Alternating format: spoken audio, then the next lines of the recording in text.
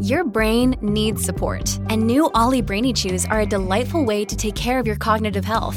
Made with scientifically backed ingredients like Thai ginger, L-theanine, and caffeine, Brainy Chews support healthy brain function and help you find your focus, stay chill, or get energized. Be kind to your mind and get these nootropic chews at ollie.com. That's OLLY.com. These statements have not been evaluated by the Food and Drug Administration. This product is not intended to diagnose, treat, cure, or prevent any disease.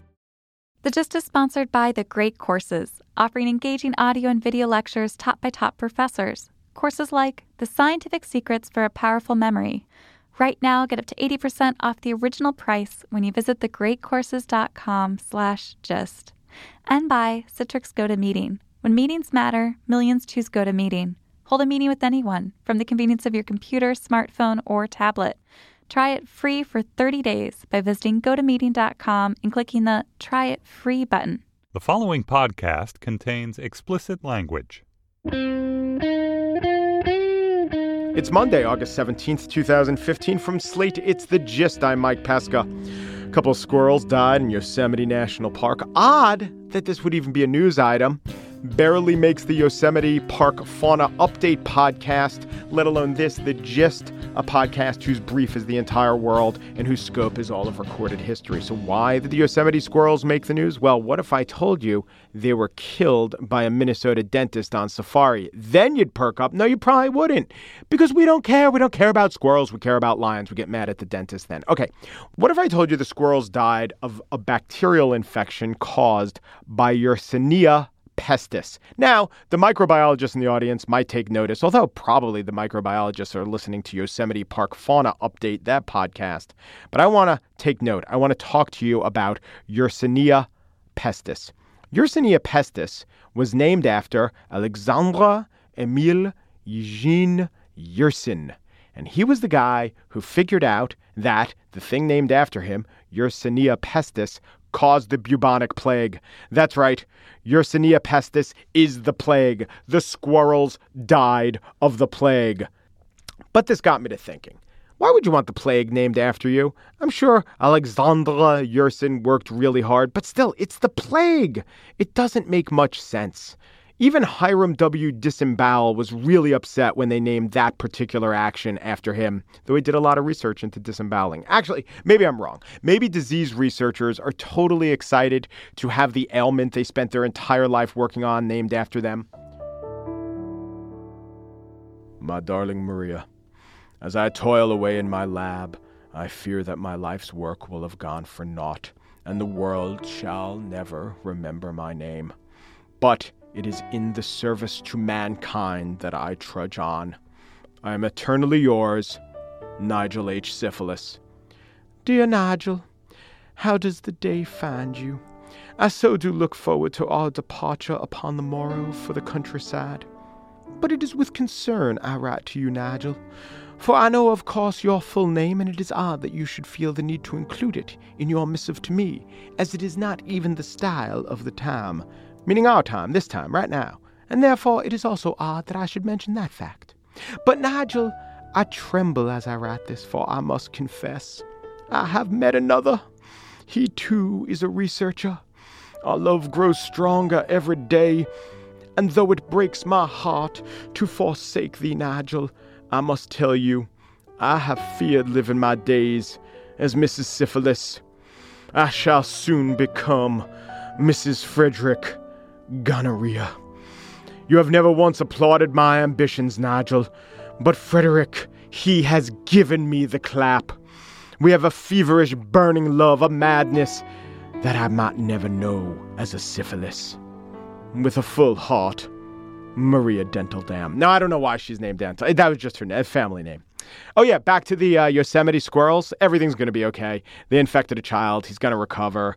No one's died in the plague in California in almost 10 years because, as with certain other diseases, it can be treated with antibiotics. On the show today, I spiel about a casually tossed off plan that would upend the Constitution, but hey, free helicopter rides. And we'll delve deep into a metaphorical treasure trovacopia about metaphors. But first, crafter of funny stories, screenplays, and TV shows, Simon Rich.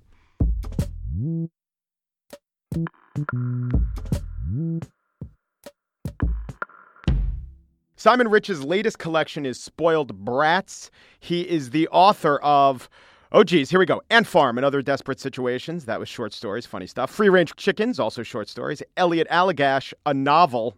What in God's Name, a novel. Very helpful that he labels his novels as such. The Last Girlfriend on Earth and Other Love Stories. And The Last Girlfriend on Earth turned into a TV show. And all this stuff has made The Guardian, the English newspaper, ask Simon Rich, the funniest man in America. Hello, Simon.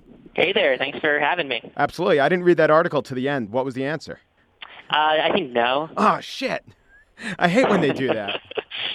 I was hoping for yes, although there was a paragraph in that says, Rich's fizzy collection of short stories that forms part of the current resurgence of interest in all things Brooklyn.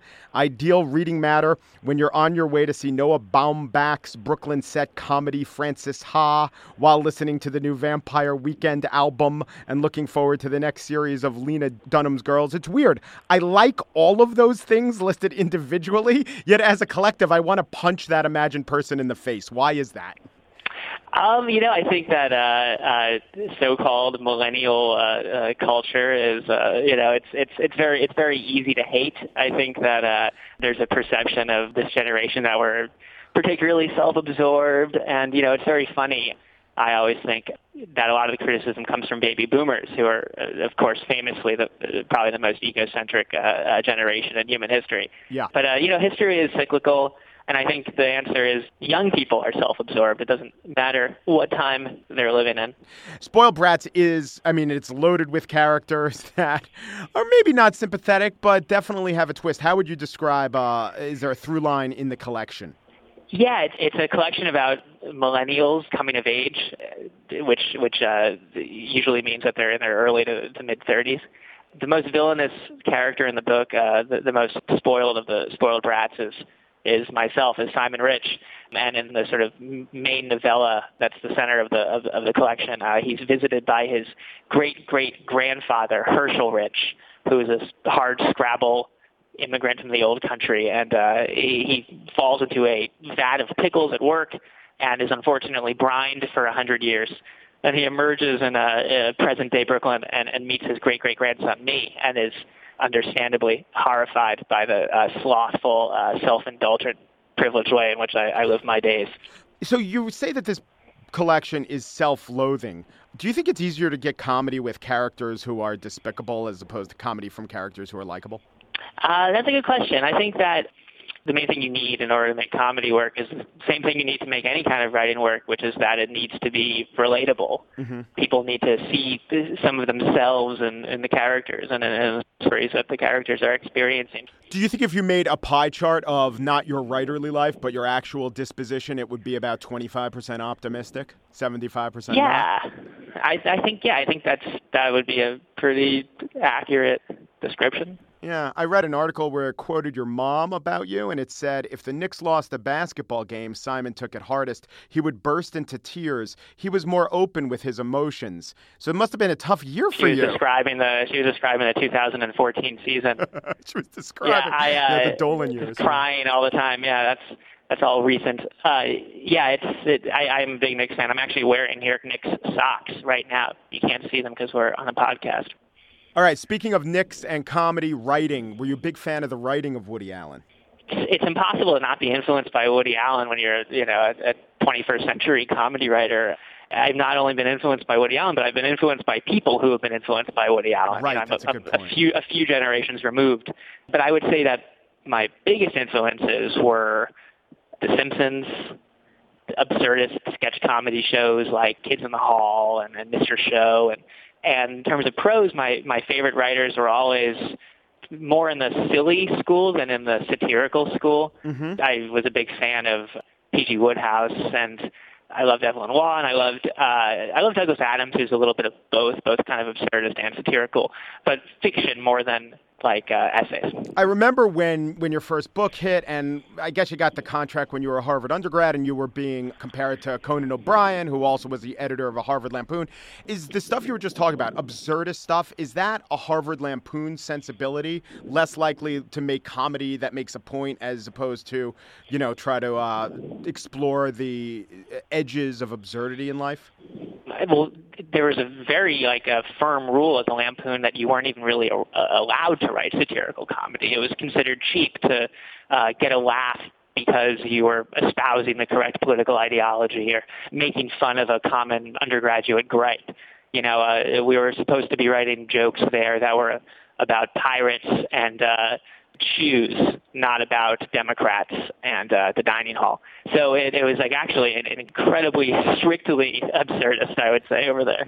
When you wrote for Saturday Night Live, was most of your stuff this absurdist stuff? Because that's a place that will take some of that, but also definitely wants the political sketches.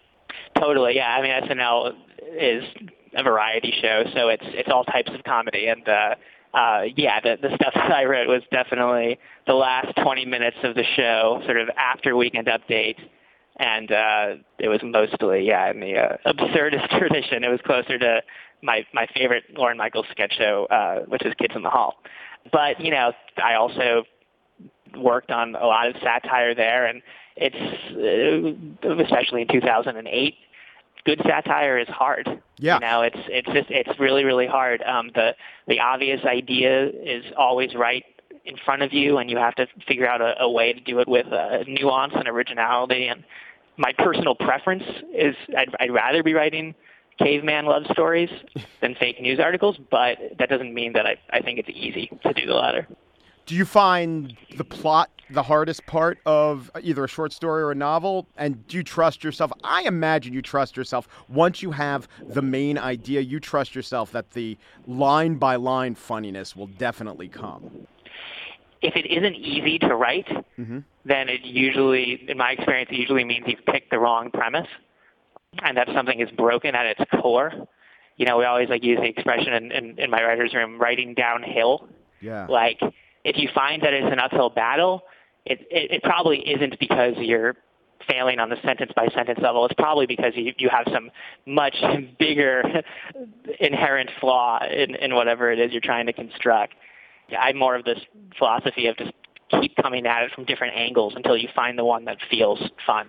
Simon Rich's new collection is Spoiled Brats. He's the executive producer of Man Seeking Woman on the FXX. Thanks, Simon. Hey, thanks for having me. I am an adherent to the teachings of the great courses. I love learning for the pure pleasure of it, knowing as the stuff goes into my brain that I'm getting smarter, and somewhere in the back of my brain that I will be able to use this to amaze and delight my friends. Please note, by amaze and delight, I mean they will put up with me. The Great Courses has fantastic audio and video lectures and so many topics from history to science to art, like a great business and presentation collection that I recommend called Scientific Secrets for a Powerful Memory. There's one called How Conversation Works, one called Art of Public Speaking and Influence, Mastering Life's Most Powerful Skill. They're great tools and insights for anyone looking to improve their recall at work, to sharpen presentation skills, become a better negotiator. Trump it up, but without the haircut and the bluster. The Great Courses are celebrating its 25th anniversary. The courses are available in DVD, CD, streaming, digital downloads, or with a Great Courses app. Order any of the 4 business and presentation courses that I just mentioned for $9.95. The special price of $9.95 is only available for a limited time. Order today. Go to thegreatcourses.com/gist. That's thegreatcourses.com/gist.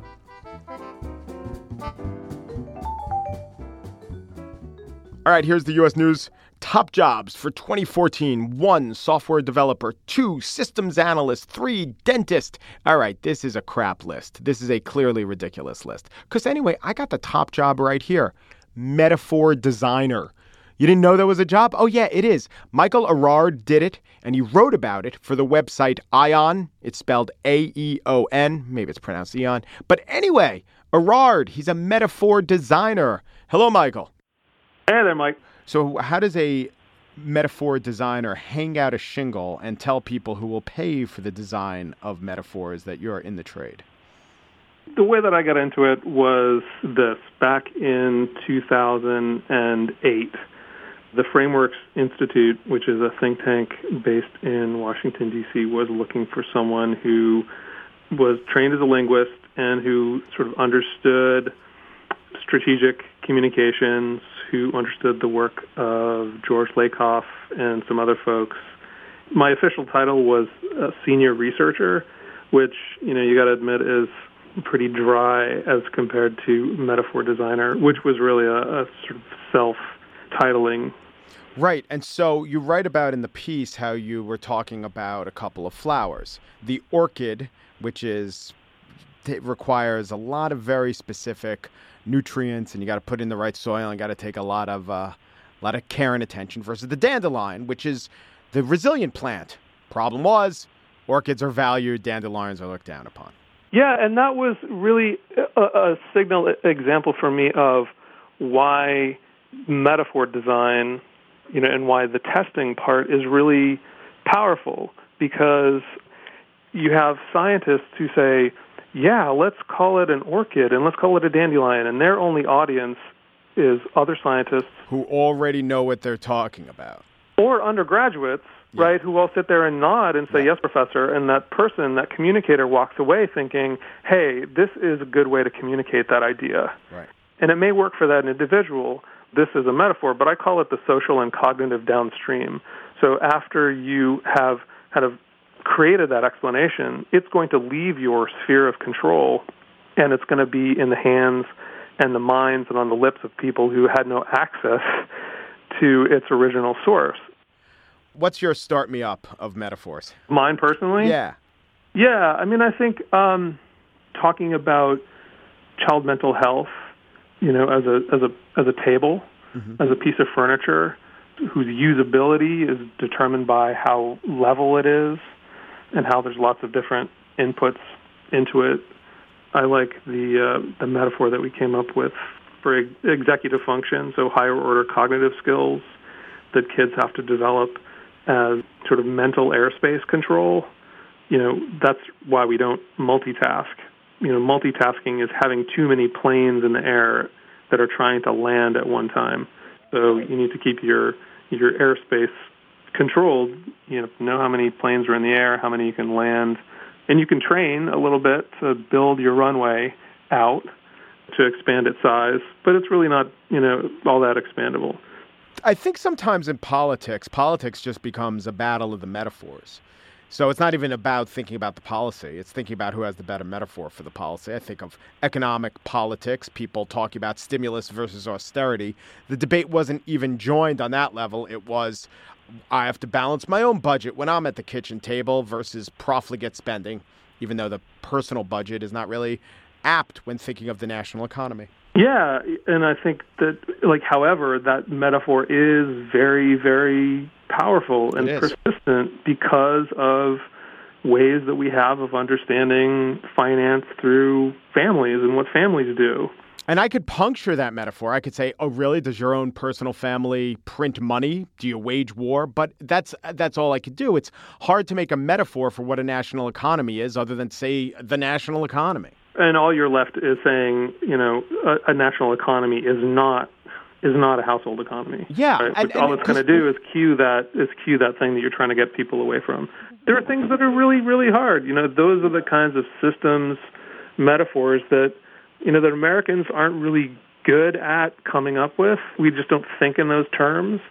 And I think also there are ways in which human cognition is really not built for understanding or appreciating real complex systems. But it should be the case, and tell me if your research has borne this out, that we as a people, society, might be getting better at grasping metaphors. There's a lot of research that shows we're gaining a couple IQ points decade by decade just because we're engaged in more abstract reasoning.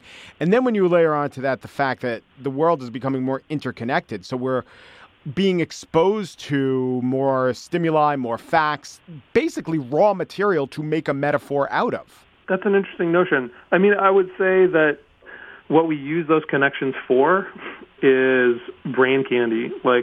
what's Kim Kardashian doing? While figures like that are really good, very potent and widely known, very usable, I mean, I always thought that if you wanted to describe what's wrong with the criminal justice system, that you have to say something like, every white person is Lindsay Lohan. In terms of the system, every white person is and will be treated like Lindsay Lohan is treated. Yeah. That was just too incendiary to even get anywhere. It's maybe hard to get one example that plays the same way across such a diverse society. Yeah, that was always a big challenge. And also, it's a population that is it's diverse in lots of ways. It's also cognitively diverse. People have different, I always call it metaphorical competence, a different ability to kind of process this stuff in their heads and find a connection with things. Sometimes you'd be on the street with people and they would just go, I don't know what you're talking about. And you would have to say thank you very much and try to recruit somebody else. And sometimes people would be brilliant at it. I mean, it was like you were talking to a scientist or an expert, all through your metaphor. And those were really incredible moments. Where do your ideas for a metaphor hit you? Do you have a routine you stick to and you know that every once in a while, wow, something will pop into your head? Driving. Yeah, that's the showering thing where you disassociate your brain. You're letting that busy part of your brain occupy itself, and then you can really think. Or it's doing some other task. Things would come cooking dinner all the time, but inevitably I would say, I need to think about, metaphor candidates for X. Inevitably, I would walk away not doing it at all, but sitting down to do the taxes, like, okay, I got to do this, and then, oh, God, I got a great metaphor. Michael Erard is author, journalist, and linguist. He wrote about his job designing metaphors for the online publication Ion, or possibly the online publication Eon. Thank you. Hey, thanks. Meeting is hard. Meeting expectations, meeting payroll, or just having a meeting. Time, money, hassle. Having a meeting slows you down. It doesn't have to, because there's a solution called Citrix GoToMeeting. You meet your clients and coworkers online. It's the smarter way to meet. GoToMeeting makes it easy to meet with your team whenever you need to, because with GoToMeeting, you could meet from any computer, tablet, or smartphone. No travel expenses. And when I say no travel expenses, it's not just the travel expenses that you actually have to pay. It's the ones you have to document to get reimbursed for, which is worse than the expenses, I think we all know. None of this is true with Citrix GoToMeeting. You just turn on your webcam. It has HD quality. It's like being in the room with the people you want to meet with. No signups, no speed bumps. Click a link, and you can share screens to present, to review, and to get feedback in real time. Because with GoToMeeting, everyone sees what you are seeing, so your team can get on the same page. To get going, I would like you to try GoToMeeting today. Try it, in fact, free for 30 days. There is nothing to lose. Visit GoToMeeting.com and click on the Try It Free button. Do it now and have your first meeting up and running in minutes. That's GoToMeeting.com for your free 30-day trial. And now the spiel, the great Trump-tribution. Donald Trump is doing us all a service. I will tell you how. But first, I will tell you that his service is not this plan to end, quote, birthright citizenship. He says babies born in the U.S. should not automatically become U.S. citizens if their parents are not citizens. Now let us consult the Constitution on this matter. 14th Amendment. All persons born or naturalized in the United States and subject to the jurisdiction thereof are citizens of the United States and the state wherein they reside. So undoing that will require changing the 14th Amendment. But, isn't the 14th Amendment, that's kind of a contract with the country. That's, I guess you could say, a deal. It's very tough to do when you say rip up a deal, because I'm a deal person. And you get that, even if it's you've made. Let me tell you. But I will police that deal. I've taken over some bad contracts. I buy contracts where people screwed up and they have bad contracts. But you have to abide by it. But I'm really good at looking at a contract and finding things within a contract that, even if they're bad, I would police that contract so tough that they don't have a chance, as bad as the contract is. All right, that was Trump on Meet the Press talking about the Iran deal, which is a bad deal, he says. But he also says you can't tear up the Iran deal. That actually is a service pointing that out, not the service I'm going to get to. But first, let's talk about his immigration plan. Here's a little more, or actually less detail, on Meet the Press. One good thing You'll rescind the Dream Act executive order, DACA. We have to make a whole new set of standards. And when people come in, they have to come in. You're going to split up families. Chuck, you're going to deport children. Chuck, no. We're going to keep the families together. We have to keep the families together. But you're going to keep them together out. But they have to go. What if they have no place to go? We will work with them. They have to go. That was Trump talking to Chuck Todd. The details of ending birthright citizenship, that wasn't actually spoken to Chuck Todd. That came up after the Meet the Press interview. It was posted on Trump's website. But you still get the idea that the campaign heard Trump's typical tough talk, not exactly well thought out responses. Basically, it's the toughest bluster he can muster. And they matched it in print with his plan to fight the Constitution. Such a draconian proposal might hurt a different politician. But with Trump, a misstated fact, an ugly aside, a scurrilous adherence to a disprovable accusation, none of that's going to do in Trump. And that brings me to his first great contribution. When we think of what does undo a presidential campaign, political commentators tell us that it's almost always a gaffe, right? Romney's 47%, the first Bush's read my lips, Dukakis in a tank, Kerry being swift-boated. Guess what? None of these events or campaigns or memes, though the words weren't mentioned most of the time for these events I've mentioned, most of those things didn't sink campaigns. What sinks a campaign is how we got a two-party system. We generally pick candidates who adopt, or at least give the impression they're adopting, popular positions, either slightly to the right or slightly to the left of where the line of dissent is in public opinion. One candidate's going to be pro-choice, one candidate's going to be pro-life, because the public is more or less evenly divided between those two stances. You got immigration versus walls, you got war versus diplomacy, you got protectionism versus free trade. We demand the two parties have differing takes on these issues, and then the candidates decide where along the dividing line they should stake their claim, and people vote accordingly. In fact, they don't even go through this whole process. 80% of people just vote. Liberals vote liberals, conservatives vote conservative, and the candidates that the major parties nominate are actually adhering to those mindsets. Now, sometimes smaller campaigns are undone by a gaffe, like voters in Missouri weren't paying that much attention to the nuances of a Senate race. Hear Todd Akin say something extremely stupid, then they pay a little bit of attention. They realize they don't really like Todd Akin, and he's done for. But candidates in a presidential election are thoroughly picked over. And one comment can't reveal that an otherwise acceptable candidate is actually repulsive.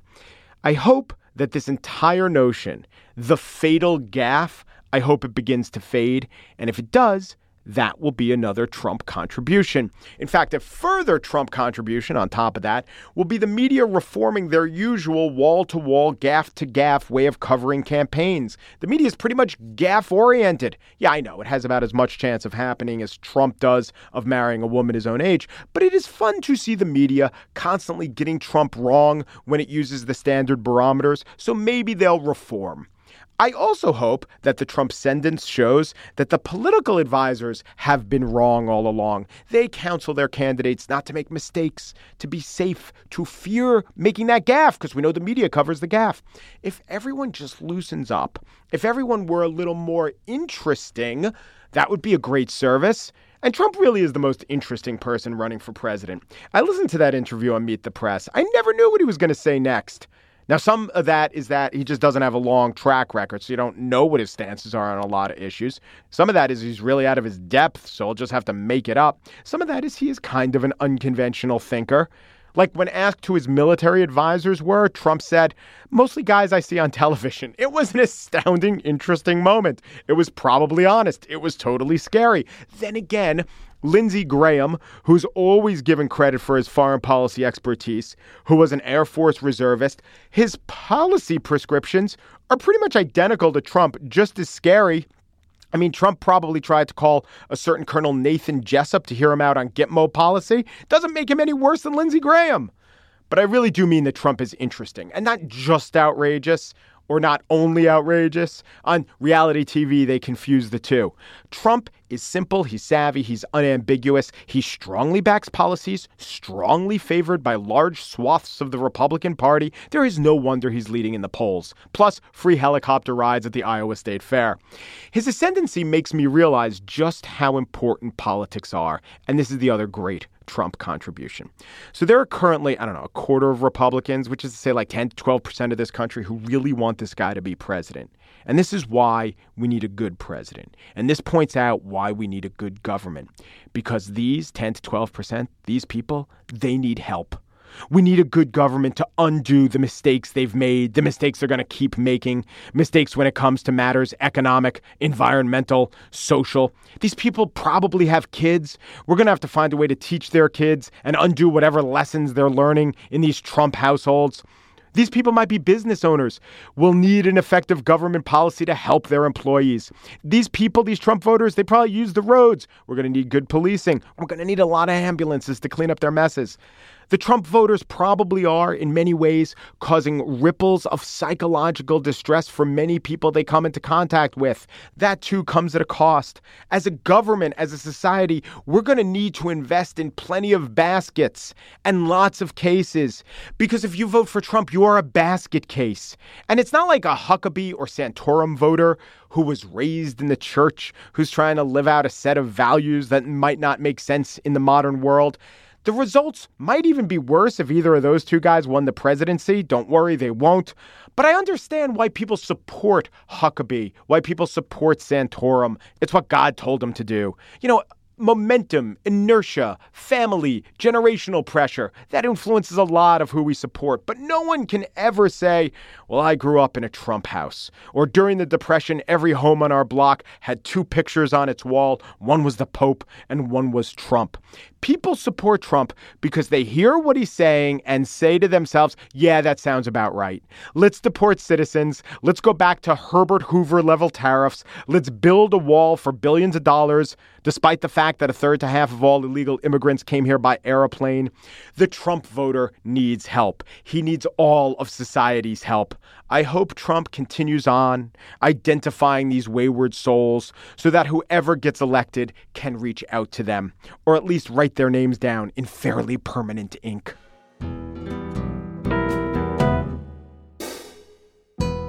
And that's it for today's show. Metaphorically speaking, as producer of The Gist, Andrea Silenzi multitasks like an ADHD octopus who's been trained in air traffic control. Mike Volo edited the show with the precision and incisiveness of a German surgeon on Adderall. The executive producer of Panoply is Andy Bowers. He has the vision of a peregrine falcon, but the imagination of a Pixar executive. So the peregrine falcon who greenlit Wall-E, that's the guy I'm talking about. All right, so what are we talking about here? Frantic octopuses, hyper-aware medical personnel, raptors who take lunches at the Ivy.